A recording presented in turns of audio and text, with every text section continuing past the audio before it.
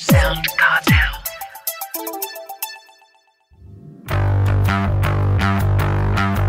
What music can you safely use in your podcast? Navigating copyrighted music for podcasts can be a tricky enterprise. So, in this episode, we're turning to the Queen of Music Clearances, Deborah Mannis-Gardner, for all the answers on what you can license, how you go about securing the correct music rights clearances, and importantly, make sure you stay on the right side of the law, because you can expect penalties if you do the wrong thing.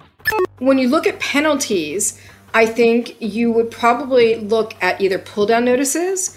The platforms might not allow your stuff to go up. It's kind of like in the world of samples. If you have a sample and you haven't cleared it, those platforms are not going to allow the song to go up. And they sometimes rely on AI to identify that stuff. I think that's going to start moving into podcast as well. I'm Nick Schildberger, Managing Director of audio agency Sound Cartel, and this is Podcasting Essentials. Welcome to episode 15 of season 5. And joining me is producer and co-host Nicole Goodman. Hi Nick, lovely to be with you again. Now, right off the top, what music can I use in my podcast is a question we get all the time, along with follow-up questions around fair use, or will I get caught if I use just a little bit of copyrighted music? And our answer until now has been quite simply, just don't use music that has copyright without permission, because you're simply breaking the law. Exactly. And look, it's just not worth the risk. And at the end of the day, it's not fair to the artists and the copyright holders who deserve to be paid for their music, their work. And the process of getting all the correct licenses from writers, artists, publishers and labels might not be a simple exercise, not to mention really costly. Yeah, that's why I've leaned towards recommending royalty-free music to our clients. Or if you have the budget, perhaps getting something composed. But for those who really want to use music under copyright, there are people out there that can help with the process. Exactly, Nick. And music clearances for podcasting is still a bit of a moving feast. But Deborah Mannis-Gardner is going to take us through all the ins and outs. Deborah is the go-to expert for global music rights clearances. After starting DMG Clearances in 1996, Deborah's sample clearance skills quickly became legendary. And she's cleared releases for artists like Drake, Eminem, Pop Smoke, Justin Bieber, Kendrick Lamar, John Legend, Lady Gaga, Rihanna and Beyoncé, just to name a few, Nick. Just a few, yes. Just a few. And that's half the list. Deborah's also handled music clearances for major feature films and ad campaigns for the likes of Google, video games like Grand Theft Auto, and grand rights clearances for Lin-Manuel Miranda's hit Broadway show Hamilton. Love it. Love it. Including music clearances for its release on Disney+. And, not to be outdone, Nick, she's also managed political campaign clearances for Joe Biden's 2020 presidential campaign. One busy lady. One busy lady. When it comes to podcasting, though, Deborah has also cleared music for Dave Chappelle's The Midnight Miracle and Rick Rubin and Malcolm Gladwell's Broken Record. Again, just to name a few. So she unquestionably has the experience we're after. Welcome, Deborah, to Podcasting Essentials. Well, thank you for having me. Deborah, thank you so much for being with us. You are known as the Queen of Music Clearances, so we really are in the best hands to navigate this tricky world of music in podcasts.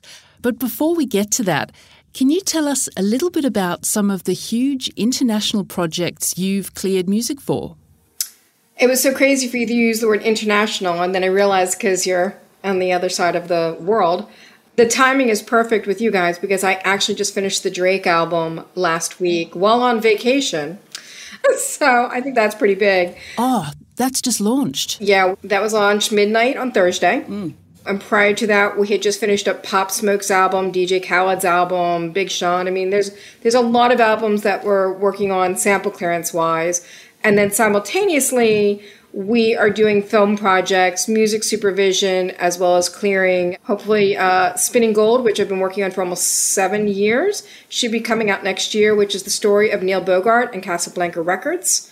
which is a pretty fascinating man. When you start listening to music, you realize his fingers touched everything from Kiss to Donna Summer to the Village People. So that was a pretty exciting project, and that'll be coming out next year. And podcast world, we did The Midnight Miracle with Talib Kweli and Yasin Bey and Dave Chappelle. So we kind of are just all over the place, and we're about to start another video game this week. So it's all happening. These are all big. They are big. Wow. Never a dull moment. No. No, absolutely not.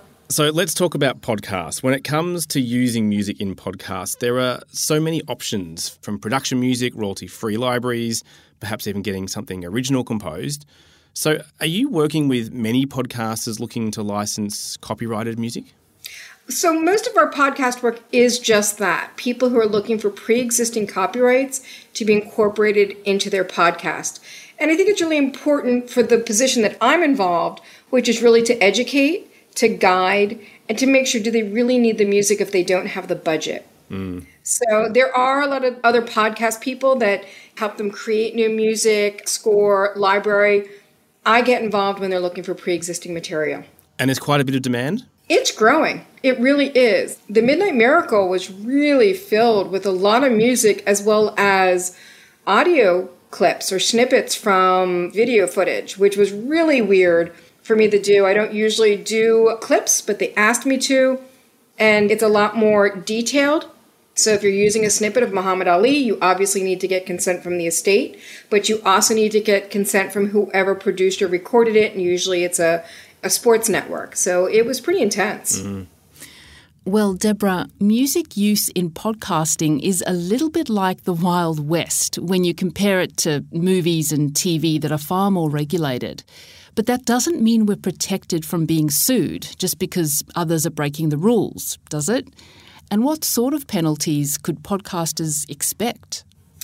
I think they could expect pull-down notices. You know, we do refer to podcasts as the Wild Wild West, but if you know anything about me and my background, I started in the world of sample clearances back in 1990. Also deemed the Wild West, also deemed theft, if you recall. So we try to remind people with podcasts that we're not reinventing the wheel. It's a new platform for music to be used. So this is where I try to remind people, if you're going to use music, clear it. One of the most amazing and brilliant podcasts, do you remember Combat Jack, which was Reggie Osei's podcast? If you get a chance to Google that. He was an attorney who went into podcasts way before podcasts were really big and interviewed a lot of the hip hop and rap community. When he first approached me as an attorney, he decided to deem it fair use, not expecting it to really explode. And it did. And that's why we don't hear his stuff anymore, because a lot of it was pulled down because it really wasn't deemed fair use. But he was really in the forefront here in the United States with podcasts and hip hop and telling stories about how these hip hop songs came about. It's pretty exciting and interesting. So when you look at penalties, I think you would probably look at either pull down notices. The platforms might not allow your stuff to go up. It's kind of like in the world of samples. If you have a sample and you haven't cleared it, those platforms are not going to allow the song to go up. And they sometimes rely on AI to identify that stuff. I think that's going to start moving into podcast as well. So we're new. We're the bastard child of what's going on in entertainment. I think COVID really exploded the podcast movement because people were stuck home and wanting to listen to stuff. And so we need to create those ground rules so that we can have great podcasts with music that doesn't break the bank. All right, you've convinced me that we need to get it cleared. We've talked a lot here about the risks of using music in podcasts without the correct licensing. So to do it properly, can you explain exactly what needs to be cleared? I know it can get quite complicated with publishers, artists, and even the labels all sticking their hand out. So, for example, if I want to use a Britney Spears song in my podcast, where do I start? Well, the first thing I'm going to say to you is you're not going to reach out to the artist, and you're not going to reach out to the artist attorney, and you're not going to reach out to the artist manager. If you're utilizing music, there's two sides to a song. You've got the publishing side, and you have the master or label side. We look at the publishing side first. The publishing consists of the writers that have written the lyrics in the song or the music. That's the publishing side of the copyright. So we're going to approach the publishers, and the publishers approach the writers. There's a reason that a writer has signed with a publisher, so that they don't incur costs for their attorneys or whomever to deal with these things. Their publisher's job is to oversee the approval, to facilitate the paperwork, to collect the revenue, and then take their cut. The same thing on the master side. Most artists are in a contract with a record label, and so you're going to the record label to get consent for this side of the master. I'm not going to use Britney as an example because that's a mess. But let's say someone wants to use Pop Smoke. So instead of going to the estate or former management, they would go to Universal, the record label, for the consent of the Pop Smoke master. On the publishing side, it's the same thing. There are going to be multiple writers, and it might be a combination of Universal, Warner Chappell, and BMG, and we approach them. So that's why we get involved in helping clear pre-existing music, because it's our job to research the copyright, find out who the writers are, the publishers, the splits, the label. If there's a side artist or a feature and we need to get that, we organize that. We send out letters of requests. We explain to the copyright holders what's being used. We're using 15 seconds background while someone discussed how Pop Smoke influenced their education. And with that information, the copyright holders reach out to their approval parties and help facilitate all of the clearances. So how can we be 100% sure then that no single party connected to a song can just pop up down the track? That's a great question, because I just went through a situation with a huge artist releasing something. We confirmed the writers. We confirmed the publishers. We confirmed the splits. BMG said they had 60%. Universal said they had 15%, and Sony had 25%. It added up to 100%. We confirmed the deal with all the publishers. And then we get an email saying, oh, whoopsie, you didn't clear our writer. I said, what share? What are you talking about? It adds up to 100. So now we're dealing with the dispute situation. My client's not in any trouble because we've dotted our I's and crossed our T's. But as a clearance company, we do get involved and assist in trying to sort that out.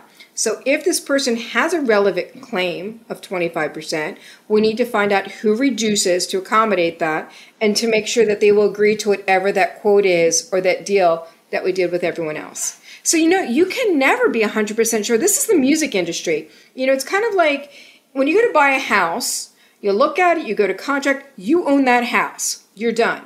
In the world of music clearances, you do a deal, and 2 years down the road, your deal's not in place. So, our industry is nothing like anything else that exists in reality. Now, there's also a sync license. Can you explain what that is and where it fits in for podcasters? That's a great question because it really doesn't. Okay. The definition of a synchronization is you're syncing up music to a visual, and you're locking it. But a podcast isn't a visual in most instances, okay? It's all audio. So some publishers have it go through their sync department, and some publishers have it go through their mechanical department. But it doesn't necessarily make sense to go through the mechanical department because your mechanical department usually deals with royalties, and podcasts are usually a flat fee. So again, it's the Wild West, bastard child, we don't have rules in place, and so we're still trying to figure this out. We're not there yet, but we will. And that's why there's a whole bunch of us trying to structure this so we can get to that next level. Well, you'll always be in work. My gosh. You know what? Because at DMG, at my company, we're always trying to stay on top of technology. When COVID hit and everything became virtual or virtual live, we had to change how we were doing things, and this was during the Biden campaign. So we actually handled all the music clearances for the Biden campaign. And so you're dealing with PRO license with Zoom because you're doing Zoom fundraising with music. It's our job as clearance people to always be on top of new technology to make sure that rights are secured properly. Nothing should ever be free, but that we can streamline it as best we can. Now, podcasts are usually available internationally. So do we need different licenses for each region, or do you negotiate international rights? We always get worldwide rights because podcast is on a digital. So anything that's digital, like even when you're clearing, advertising has moved from broadcast to the internet. And so when you talked about the internet, you immediately will say worldwide or you'll say geo-blocked. So when I'm doing podcasts, I would never want to geo-block it. I always go straight for worldwide rights. It doesn't matter where you're located. And what about timeframes? I know Dawson's Creek had to change its theme song when it first released on Netflix. Is this because they didn't get an in perpetuity license for I Don't Want to Wait? Is it difficult to get longer license timeframes? That's exactly what happened with Netflix, as well as a lot of films that are not on Netflix because they didn't have those rights. So if you're in the world of sync, you'll realize that for TV shows, you're usually getting all media, excluding theatrical, in perpetuity. Again, we're dealing with podcast and Bastard Child, where they're not granting perpetual rights. Oh. They're giving you 2 years or 3 years or 5 years, but never greater than that. So sometimes what I try to do is see if we can we get 2 years with a renewal of 2 years with a bump at 15%. So we can try to extend it as long as we can. But you're right, the bottom line is we're going to have to go back and re-clear it. We just had to do that with Dave Chappelle. We did not get perpetual rights except for our clips, because clips people are used to doing perpetual rights. But all the music, they did not grant perpetual rights. So we will go back so that show doesn't die out. Why is that in podcasting? Why is it not a longer time frame? I think the publishers and labels are scared they're going to lose out on revenue. Remember, we're doing our deals at a much lower cost. Sometimes I'm trying to get something at $250 or $500. I mean, Dave Chappelle obviously was higher, but because of who he was and what was involved. I was at a panel pre-COVID a couple of years ago where one publisher said, well, maybe if we consider getting a piece of the ad revenue, we might do it for a longer term. But there really isn't a lot of ad revenue. So I think we're still in that beginning stages, and I'm hoping within a couple of years, we will be at that next level. And it's not just podcasts. I work with audiobooks as well, and they won't grant perpetual rights for an audiobook. Mm-hmm. They'll either limit the number of streams. If you're reprinting lyrics, they limit the number of print copies. I mean, they're just always scared that they're going to lose out on something. Well, extending on that a little bit, licensing a well-known sound is expensive. But in your experience, are publishers and labels prepared to be more generous to podcasters because there just isn't the money in podcasting when you compare it to feature films, for example? Can you share what we might expect to pay for a music license? I think if we even look at the world of films, those rates have really come down, especially for now, things are not going into theater. They're going straight to TV due to COVID. So with podcasts, like I said, we try to do it like at $250, $500. Then the question becomes, if you've got a huge budget, do you offer a huge amount of money to get those broader rights? I don't know if that's necessarily going to work or the answer, but that's what we're going to try to figure out over the next couple of years. You've already mentioned the term fair use. We often hear that as a defence from podcasters that are using copyrighted music without clearance. Our advice to date has been simply just don't do it. But what do you say to those people who say, oh, well, I'm only using a tiny bit, or I'm promoting the song, or even that my podcast doesn't generate any money, so what can they do? Okay, so I don't touch fair use, and I usually recommend for people to use like a fair use attorney. There's a law firm here in California called Donaldson & Califf that's one of the best fair use attorneys in the country, in my opinion. They're very boutique and they specialize in that. So then we talk about if you don't have any money, then you shouldn't be licensing or using any music that is pre-existing, I guess is my response to that. I will never, as a clearance person, tell someone to go ahead and proceed because it's such a small use. You can never tell me that it's just for promotional purposes because therefore, if it's promotional, it really does have a value because you're benefiting from the use of that song because it's promoting you. Yeah, great advice. Okay, so another scenario. I really like Purple Rain by Prince. Can I go to a composer and ask them to make something that sounds similar? I would never use the term sound similar or sound alike. I would say maybe you would create something in the same feel or vein as that, but I would never use the words you just did. Okay. And have you seen cases where rights holders have gone after people that have tried this? Not in podcasts, but I remember many, many years ago, Bette Midler went after someone who tried to license one of her songs. She declined, or maybe she quoted too high. I can't remember the specifics. They hired someone that sounded like her, and she sued them. So that's why I never used, in the world of sample clearances, it's a little bit different because when you replay a song and incorporate it as a sample, we don't deem it as a sound-alike, we call it an interpolation. But in a podcast or a film, if you're playing something that's a sound-alike, you're crossing that gray line into darkness. The vortex. Well, final question, Deborah. For podcasters who have their heart set on using a particular song, what are the chances of a license being achievable and affordable? Should they have a few backups in mind, and how do they start the process of finding out?